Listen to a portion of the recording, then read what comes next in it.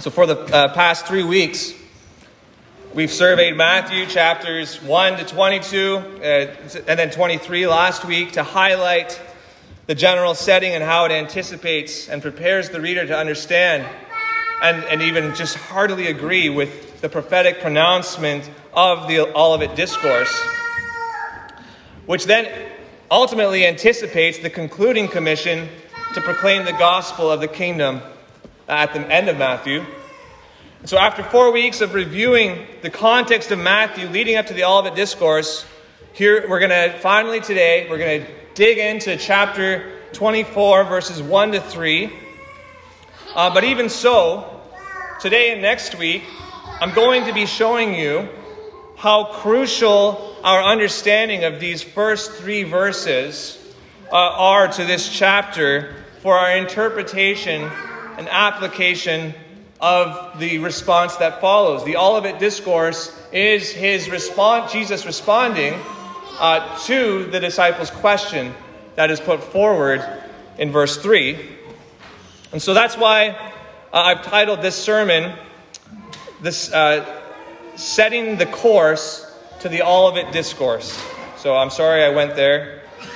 Setting the course for the Olivet Discourse. But it really summarizes what our goal is today. So I'll invite you to turn in Matthew. Now we're not going to read all of Matthew 24 today.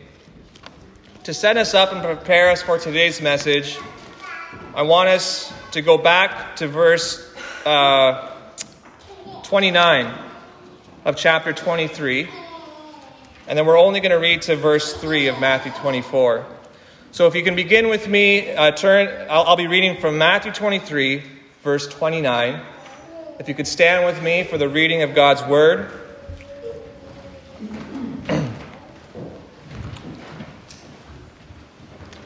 These are the words of Christ, the Word of God incarnate. Woe to you, scribes and Pharisees, hypocrites! For you build the tombs of the prophets and decorate the monuments of the righteous, saying, if we had lived in the days of our fathers, we would not have taken part with them in shedding the blood of the prophets. And thus, you witness against yourselves that you are sons of those who murdered the prophets. Fill up then the measure of your fathers, you serpents, you brood of vipers. How are you to escape being sentenced to hell?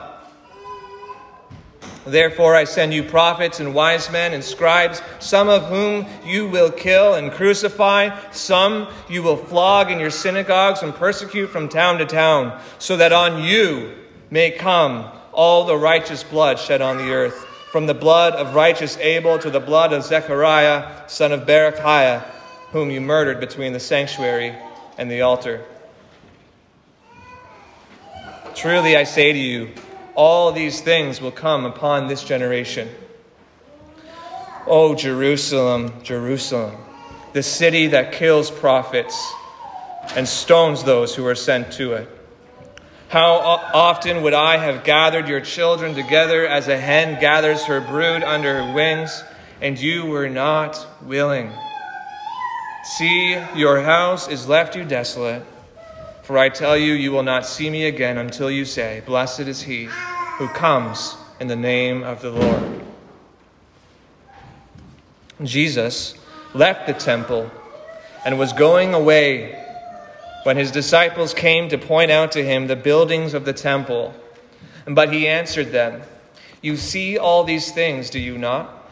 Truly I say to you, there will not be left here one stone upon another that will not be thrown down.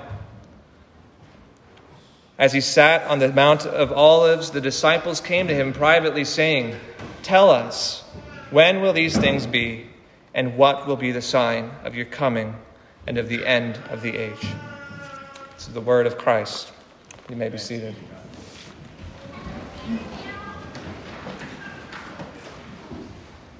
So the central focus, I believe, as we've seen, and I'm sure we're all in agreement, of the Olivet Discourse is divine judgment. And I believe We are all in agreement on that point. Regardless of your eschatology, regardless of your approach, we are all in agreement that what is going on here is a pronouncement of God's divine judgment. Now, again, the disagreement or the differences come in the questions of, are these events the kind of things that we need to be on the lookout for and anticipating soon in Christ's second coming? Or have these events taken place in the execution of God's judgment upon Jerusalem in 70 A.D.? And if so, if that is the case, and it's already happened, what is the relevance for us today? Those are the kind of questions that we're going to be going through. And what I'm going to be unfolding from the text itself, as I've made clear, is over the next couple months, is that Jesus is prophesying God's judgment upon Israel in verses 1, well, really verse 4 to verse 34. Well, and verse 1. So verse 1 to 34, he's prophesying God's judgment upon Israel, which will also serve as a shadow of the final judgment of the world to come when Christ returns, which is the focus from verse 36 on to the end of the discourse.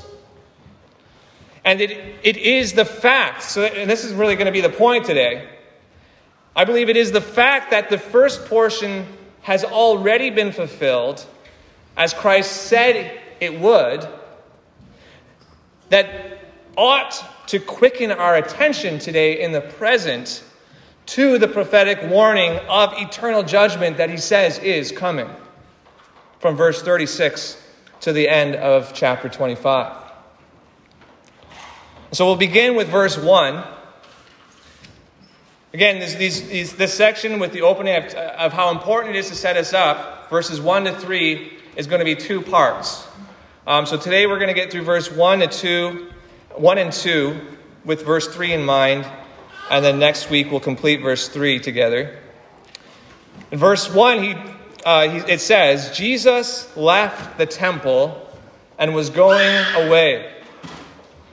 Now, it is not mentioned in passing here, but what is going on, if you just read through it, you don't even notice it. But what is happening is that Jesus, there is a dramatic portrayal of what Christ has already just declared, that we read from Matthew 23, was foretold would happen, as well as, and we're going to look at actually, was foretold by the prophets in the Old Testament as well. This very event, this very thing that is going on. First, we have the previous example in chapter 23, verse 38. Jesus declares to the scribes and Pharisees in the temple, and he says, see, your house, remember it used to be the Father's house, now he's saying, your house is left to you desolate. For I tell you, you will not see me again until you say, blessed is he who comes in the name of the Lord. Now, I also want you to turn to Ezekiel. If you turn to Ezekiel chapter 11. If you have your Bibles, again, you don't have to, but it'll help you if you see it for yourself, so you're able to follow. In Ezekiel chapter 11, after the Psalms, Isaiah, Jeremiah, then you have Ezekiel. And I mentioned this last week, but I actually want to encourage you. So before I show you this point, I want to encourage you to supplement our study of the Olivet Discourse. Again, I know you all have your own reading plans and different things you are going through, but if I can challenge you to take on one more thing on top of your plans to be in the Word, if you could be reading through Ezekiel over the next couple months as we're going through the Olivet Discourse, I promise you it'll be of help to you and of encouragement to you as we go through Matthew 24 and 25. And one of the reasons why is that Jesus, we've already seen Jesus referred to as the Son of Man. He refers to himself multiple times in Matthew as the Son of Man. But we run into it a few times throughout the Olivet Discourse as well, in reference to his coming in judgment and his conquering his enemies. And so the term Son of Man, the title, I just want to give you, see why it's relevant. The Son of Man is used 13 times throughout the Old Testament as a way of emphasizing man's humility and our humble estate in relationship or in comparison to God and his divine nature. So calling him the Son of Man in this sense in the Old Testament is to emphasize his humanity. So we have, for example, Psalm 8, chapter 4. You'll know that you'll be familiar with this. What is man that you are mindful of him? The Son of Man that you care for him. See, he's comparing us to God, and what is man that you're mindful of him? And then poetically, the Son of Man that you care for him. It's making that emphasis of the humanity. And so 13 times it's used in that way. Of course, we have the well-known apocalyptic use in Daniel chapter 7, verse 13. And so that's a treasure that we're going to save for later that we're going to go through. So there's 13 times, one time in Daniel. And then we have the only other time in the Old Testament. The only other time we have it being used is in what book? Can you guess? Ezekiel. Ezekiel. Used as a reference to the prophet Ezekiel. And maybe the kids can participate. How many times do you think Ezekiel is referred to as the Son of Man? We see it 13 times, 14. Everywhere else in the Old Testament, how many times is Son of Man referred to, do you think, in Ezekiel? What's some guesses? 14 times. That would make my point. But my number I have makes an even better point. Any other guesses? 16. 20. You guys are all horrible at your knowledge of Ezekiel. 93 times. 93 times he's referred to. So do you see why I'm saying, even if we can't put our finger on why does it matter, there is a connection going on here. And it is important for us. We might want to know what this book has to say. This prophet who is referred to 93 times as the Son of Man, and then all of a sudden Christ enters the scene, calling himself the Son of Man. Now, generally speaking, I could say this. How might we summarize Ezekiel? I put Rhoda on the spot last week because she's reading the same plan as me. If you could summarize Ezekiel in one word, what would you say? Son of Man. It's over and over and over again. Son of Man. What word could we put with it? Judgment. Judgment. Now, and then, of course, with judgment, there's always the other side, as we get to the end of Ezekiel, is deliverance. Judgment and deliverance often go hand in hand, but judgment is it's the theme of that book. He's constantly telling Ezekiel, Son of Man, go tell Israel and surrounding nations as well. It's not just Israel. Okay, so that's bringing us back now to the statement of their house or their temple being desolate. Matthew 24, verse 1. I'm going to get to Ezekiel, so stay in Ezekiel 11. But Matthew 24 says that Jesus left the temple and was going away. And so we look at Ezekiel in the context of the new covenant promise. God is gathering exiled Israel. And then verse 19, Ezekiel 11, verse 19.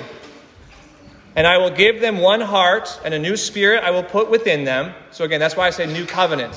What did John the Baptist say about Jesus?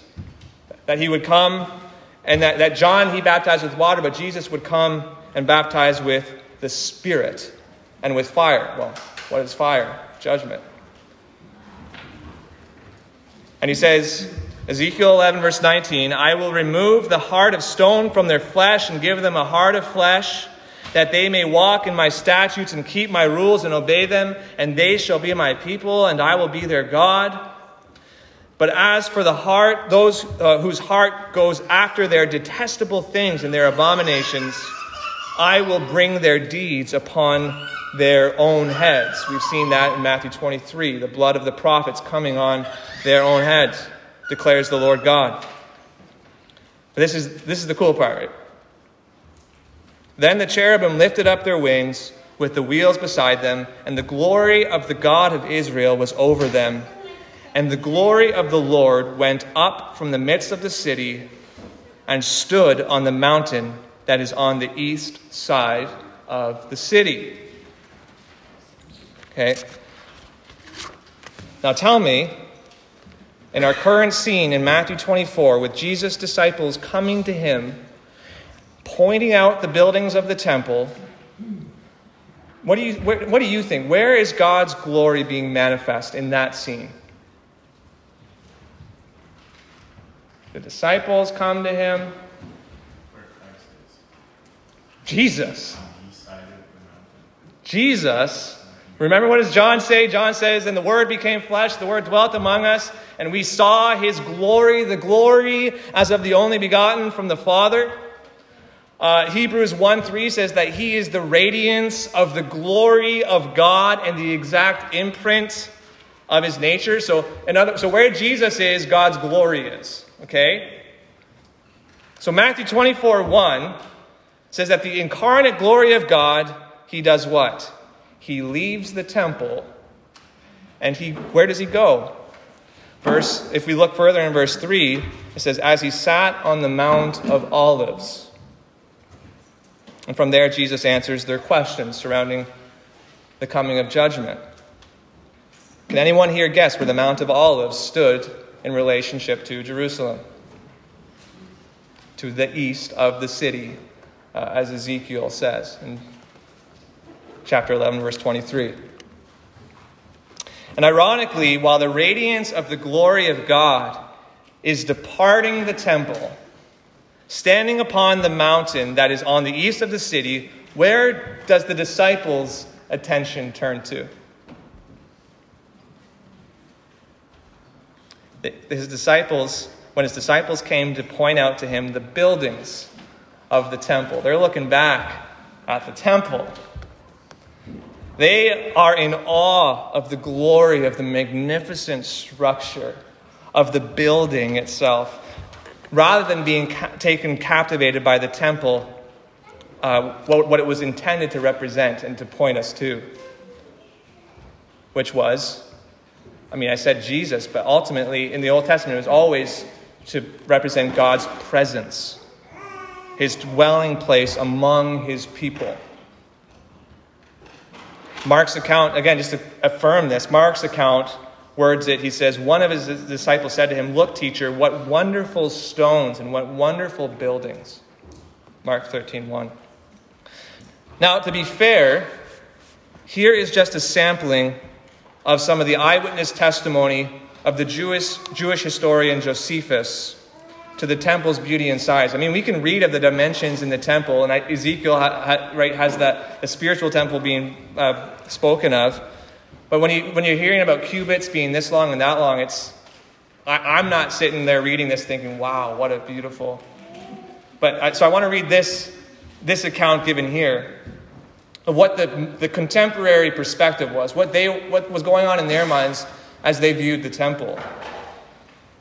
He says, "Now the temple was built of stones that were white and strong, and each of their length was 25 cubits, which is about 37 feet. So each stone, about 37 feet. Their height was 8 cubits, which is 12 feet, and their breadth was about 18 feet.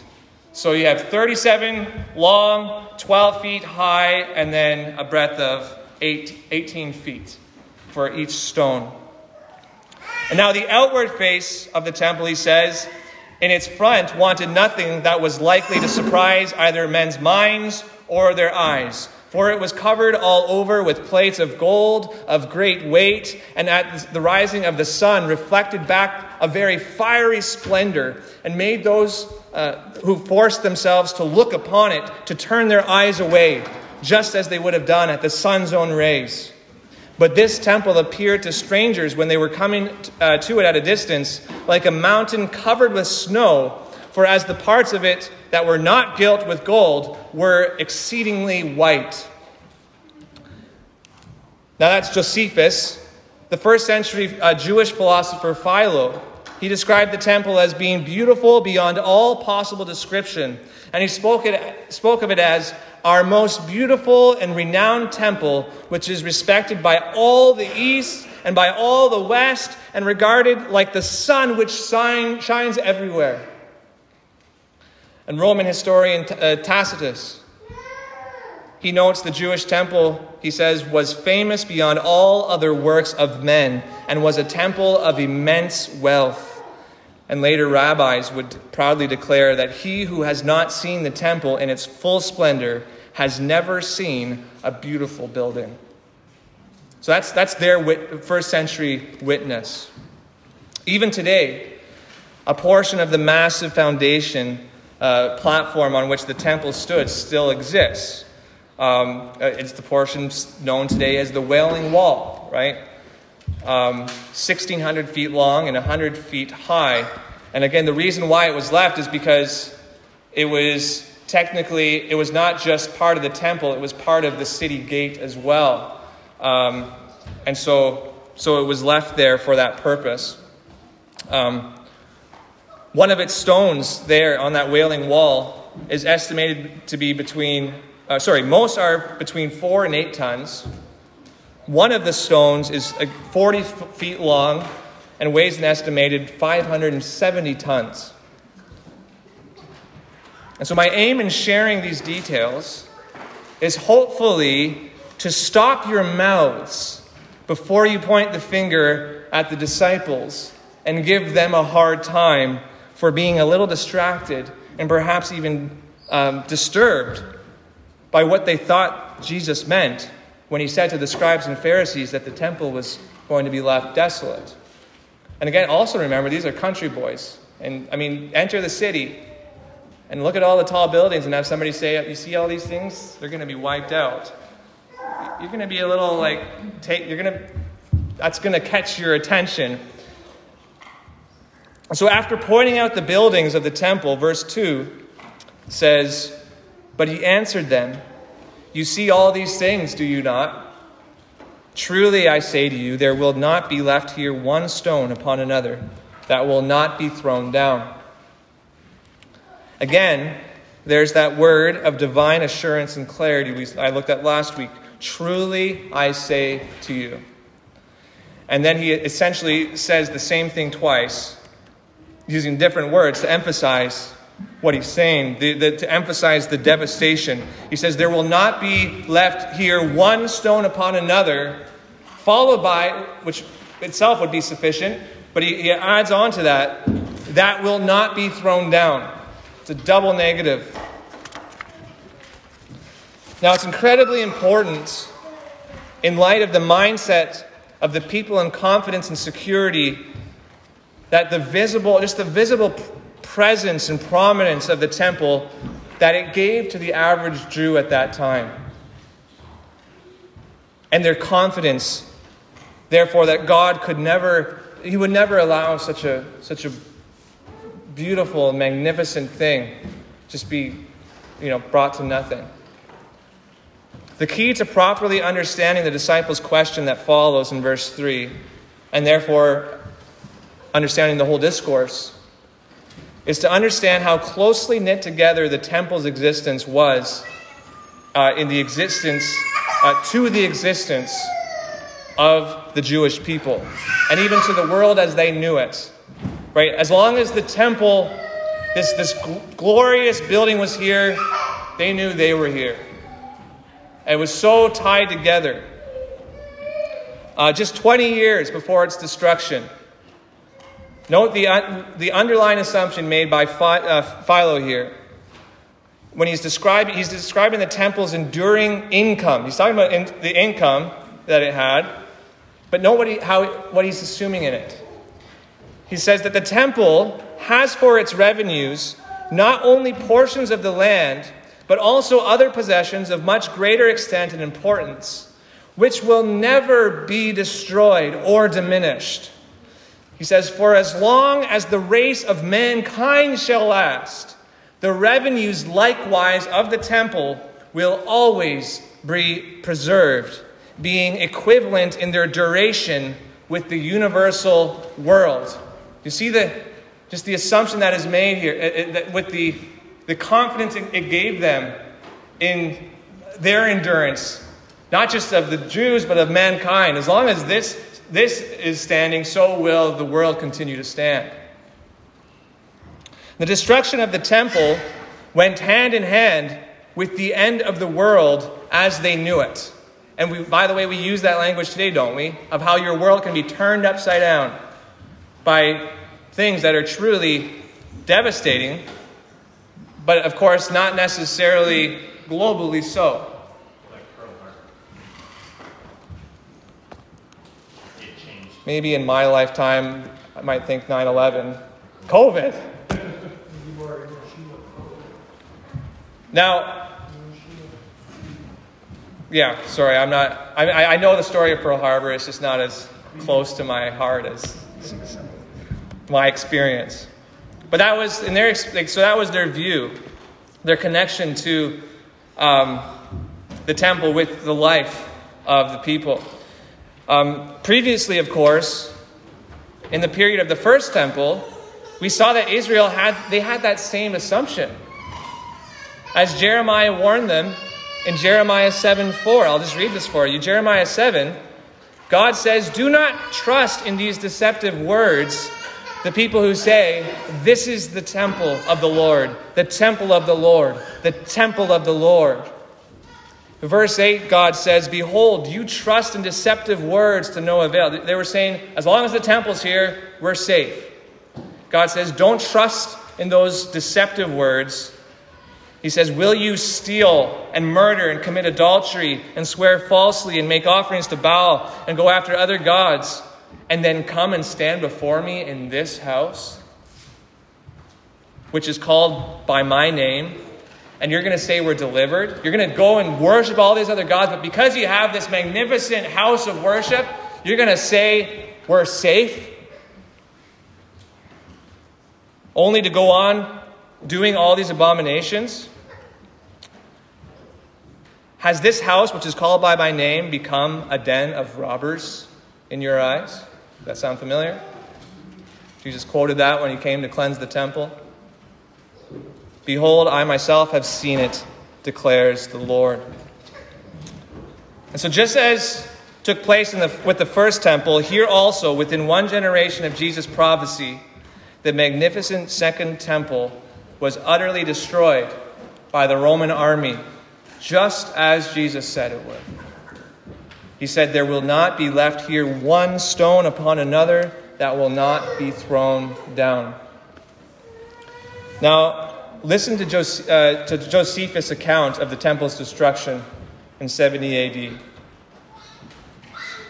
He says, now as soon as the army had no more people to slay or to plunder, because there remained none of the objects of their fury, for they would have not spared any had there remained any other work to be done, Caesar gave orders that they should now demolish the entire city and temple, but should leave as many of the towers standing as were of the greatest eminency, and so much of the wall as enclosed the city on the west side. So that's his reason why he left part of that wall. He says, this wall was spared in order to afford a camp for such as were to lie in garrison, as were the towers also spared, in order to demonstrate to posterity, to all that would come after, what kind of city it was, and how well fortified which the Roman valor had subdued it. So they wanted to utterly destroy the city, but they wanted some memorials. They wanted to leave some buildings so that people could see how powerful Rome was, like how great of a city this once was, that Rome now just desolated. That was their idea of leaving some undone. But he says, for the rest of the wall, it was so thoroughly laid even with the ground by those that dug it up to the foundation, that there was left nothing to make those that came after believe it had ever been inhabited. That takes a lot. I don't know if you've ever watched old buildings get demolished. It takes a lot of work to make it so that you can't even tell that somebody had once dwelt there. And this is what Josephus is saying. He says, "This was the end which Jerusalem came to by the madness of those who were for innovations, a city otherwise of great magnificence and of mighty fame among all mankind." And just to assure you of, again, this testimony that Josephus is giving, he was not a Christian describing the fulfillment of Jesus' prophecy. But Josephus was at one point a general in the Jewish military who eventually defected to Rome. And so I just want to, there's a little summary I have here, where Josephus, he initially fought against the Roman Empire during the First Jewish-Roman War as a general of the forces. And he also was part of the priestly, he had a priestly heritage. And then he surrenders in 67 AD, basically seeing the writing on the wall, to Vespasian after the 6-week siege of Yodfat. And so Josephus, he claimed in that surrendering of his Jewish army to Vespasian, he claimed that the Jewish messianic prophecies that initiated the first war made reference to Vespasian becoming the Roman emperor. And by the way, remember, we're going to get there later, but you have Jesus' warning of false Christs rising up and leading many astray. But he says that in response, so Josephus makes this prophecy saying that Vespasian, he's going to become the emperor. Vespasian likes that prophecy. He likes the sound of him becoming the emperor. And so he keeps him as a slave, and presumably as an interpreter. And after Vespasian became the emperor, in 69 AD, he gives Josephus his freedom. And Josephus basically becomes a friend. He becomes a Roman citizen, and he becomes an advisor to Vespasian, to his son Titus, serving as his translator when Titus led the siege of Jerusalem in 70 AD, which led to the destruction. So, why I explain that is because we couldn't ask for a more reliable testimony from the pen of a contemporary Jew and now faithful servant of Caesar, unwittingly detailing the fulfillment of Jesus' prophecy in Matthew chapter 24, verse 2. So just totally external witness to this event. And it is upon hearing Jesus' detail of this coming devastation that we come to verse 3. As he sat on the Mount of Olives, the disciples came to him privately, saying, "Tell us, when will these things be, and what will be the sign of your coming and of the end of the age?" And as I said, it is crucial to see how this is the launching pad from which Jesus jumps into his prophetic discourse. But in order to kind of keep you on the edge of your seat, we're going to have to wait until next week to get into that and to seal that up for you. Because I just want to make sure before we close, regardless of whether any new insight is brought forward to us, I think it is important with these kind of messages that, they tend to be a little more dense in information and in knowledge. It's important that we try to cap this off by connecting its significance to us today, right? And for us tomorrow, to help us carry out the mission that King Jesus has entrusted to us, regardless of how simple that point is, regardless of how simple that application is. And so I just want to bring this down to us now for today, for tomorrow, for this week. I believe our application can be found in answering the question, what was the purpose of God's prophetic warnings of judgment? What was the purpose of God's prophetic warnings of judgment. Now, one element has always been that people would fear God and repent, right? And that is certainly an element here. But another element closely associated with growing in the fear of the Lord and that leads to repentance, as I sift through the judgment of the narratives of Scripture, is the vindication and manifestation of God's sovereign and holy power, of the reliability of His Word. The difference in the people's response from when God says, I am coming in such and such manner in this place to judge you.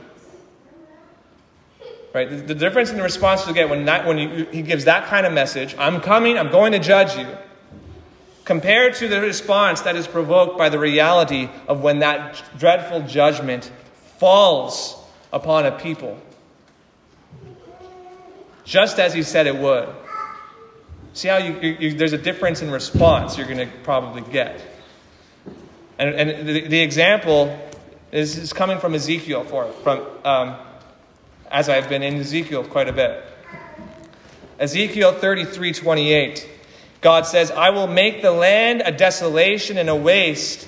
This is speaking of the first judgment, before the during and completing the Babylonian exile.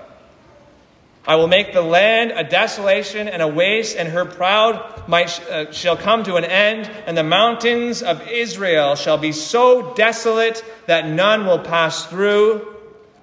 Then they will know that I am the Lord, when I have made the land a desolation and a waste because of all their abominations that they have committed.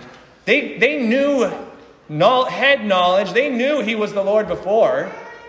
God warned them that He was the Lord. And He said, because I'm the Lord, this is going to happen. But He's saying, when I do this, then they will know that I am the Lord. And then Ezekiel 6:3. In Ezekiel 6:3, He says, behold, I, even I, will bring a sword upon you and will destroy your high places. And by the way, when He says, behold, I, even I, will bring a sword, what's He emphasizing there? He's not saying, behold, He's not making the point that God Himself would direct. He's saying, I'm going to bring an actual sword, and I'm going to come and manifest my presence, directly. But who bears God's sword in judgment on the earth, according to Romans 13? The governing authorities. Verse 4, Romans 13:4, for He is the servant of God, an avenger who carries out God's wrath on the wrongdoer. And other scriptures in history testify to that. Jeremiah 27:6 literally says that Nebuchadnezzar, God says, He is my servant. And if any of you nations don't bow to Him, you're going to be cut off. And so the reason for the first person emphasis, when He says, behold, I, even I, will bring a sword, is so that the Israelites would not make the mistake of dismissing their destruction at the hands of the Babylonian armies as being the work of just their enemies alone. Like, of course the Babylonians would do that. They're our enemies. They hate us. And miss that, no, this was actually God that did this.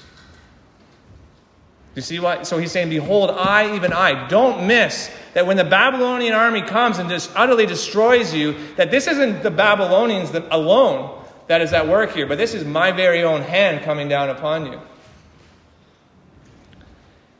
And He says in Ezekiel 6:4, He continues, He says, your altars shall become desolate, your incense altars shall be broken, and I will cast down your slain before your idols. Verse 7, and the slain shall fall in your midst, and you shall know that I am the Lord. Again, I could just read you verse after verse in Ezekiel. My search showed 30 times in Ezekiel. He says that I'm going to do this so that you may know that I am the Lord. And so even though they refused to believe the pronouncements of future judgment, What he's saying is there will be no denying its fulfillment when it comes. So again, so what? I'm bringing you here to answer that question. So what? What does this matter to you today? As I mentioned last week, that when we're dealing with the fulfillment of prophecy, the application really is going to be the same for us today. Pretty much going any kind of where it's this theme, it's going to be the same on repeat here as we go through the Olivet Discourse. But it's an important application, an important thing to be reminded of. And I pray that it would not fall on deaf ears today. The same God who carried out the destruction of Jerusalem within a generation of Jesus' prophecy is the same God who said he is coming to judge all the nations on a day and hour when no one knows, not even the angels of heaven nor the Son, but the Father only. Now, do you think we can... Jesus is saying, I don't know that day. But he did know the first. He knew the day that was coming for the Jews. And he was absolutely right. Do you think we can trust his word for what he's telling us about this coming day? The prophetic word of Christ fell on many deaf ears in his day. But do not confuse that with thinking that his word had returned void. Rather, it accomplished exactly what God purposed: salvation and life for all who heard and believed and turned from their evil ways, and judgment and destruction for all who refused to hear and humble themselves before the mighty God. May today be a day among us where the prophetic word of Christ brings salvation and life to any of you here among us who remains dead in sin and unbelief. That you have heard the voice, maybe today, of the seeking shepherd calling your name to leave your doubts, to leave your guilt and the terror of judgment at the foot of the cross. So may you hear that voice.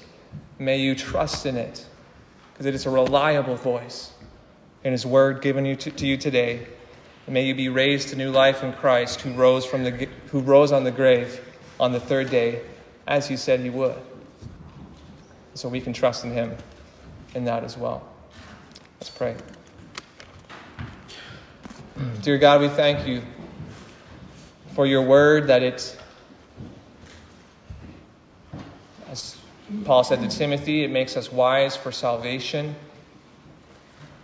Your word makes sense of the world and all that we live in. God, your word, we thank you for your prophetic word.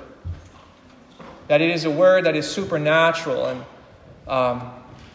that is not merely tested by man's own scientific research alone. Though it passed those tests as well, but it is a word that oftentimes in Isaiah, where you challenge the false gods of the world, you say, and you basically say, predict, tell me, you who say that you know all these things, predict when this will happen, predict when that will happen. And of course they can't. But God, you constantly throughout history have verified and given just abundant testimony to the reliability and certainty of your word. And so we thank you for the immense privilege and blessing it is to be able to have it here among us today and to learn from it and to hear it taught. Lord, we pray. But even in that, God, we just consider the people in Jesus' day who had the word of God incarnate, proclaiming the word to them. And we praise you that there were many who, it says, did hear and did repent and did believe, but there were many who didn't. And so, God, today we pray that your Holy Spirit would fall upon us, and that the words that have been spoken of judgment and of deliverance that is found in Christ, that the unbelieving heart today would hear and respond in faith. And God, that you would also just awaken us to the reality and to the concern that there is a judgment to come, and that ought to have There's been judgments in the past, and there's a judgment to come, and that ought to quicken us today. Awaken us today in our zeal and our love and our passion for serving you and your kingdom. And so, God, I pray that your word would have its full and attendant effect. And I can pray that with faith because I know it will. In Christ's name we pray. Amen.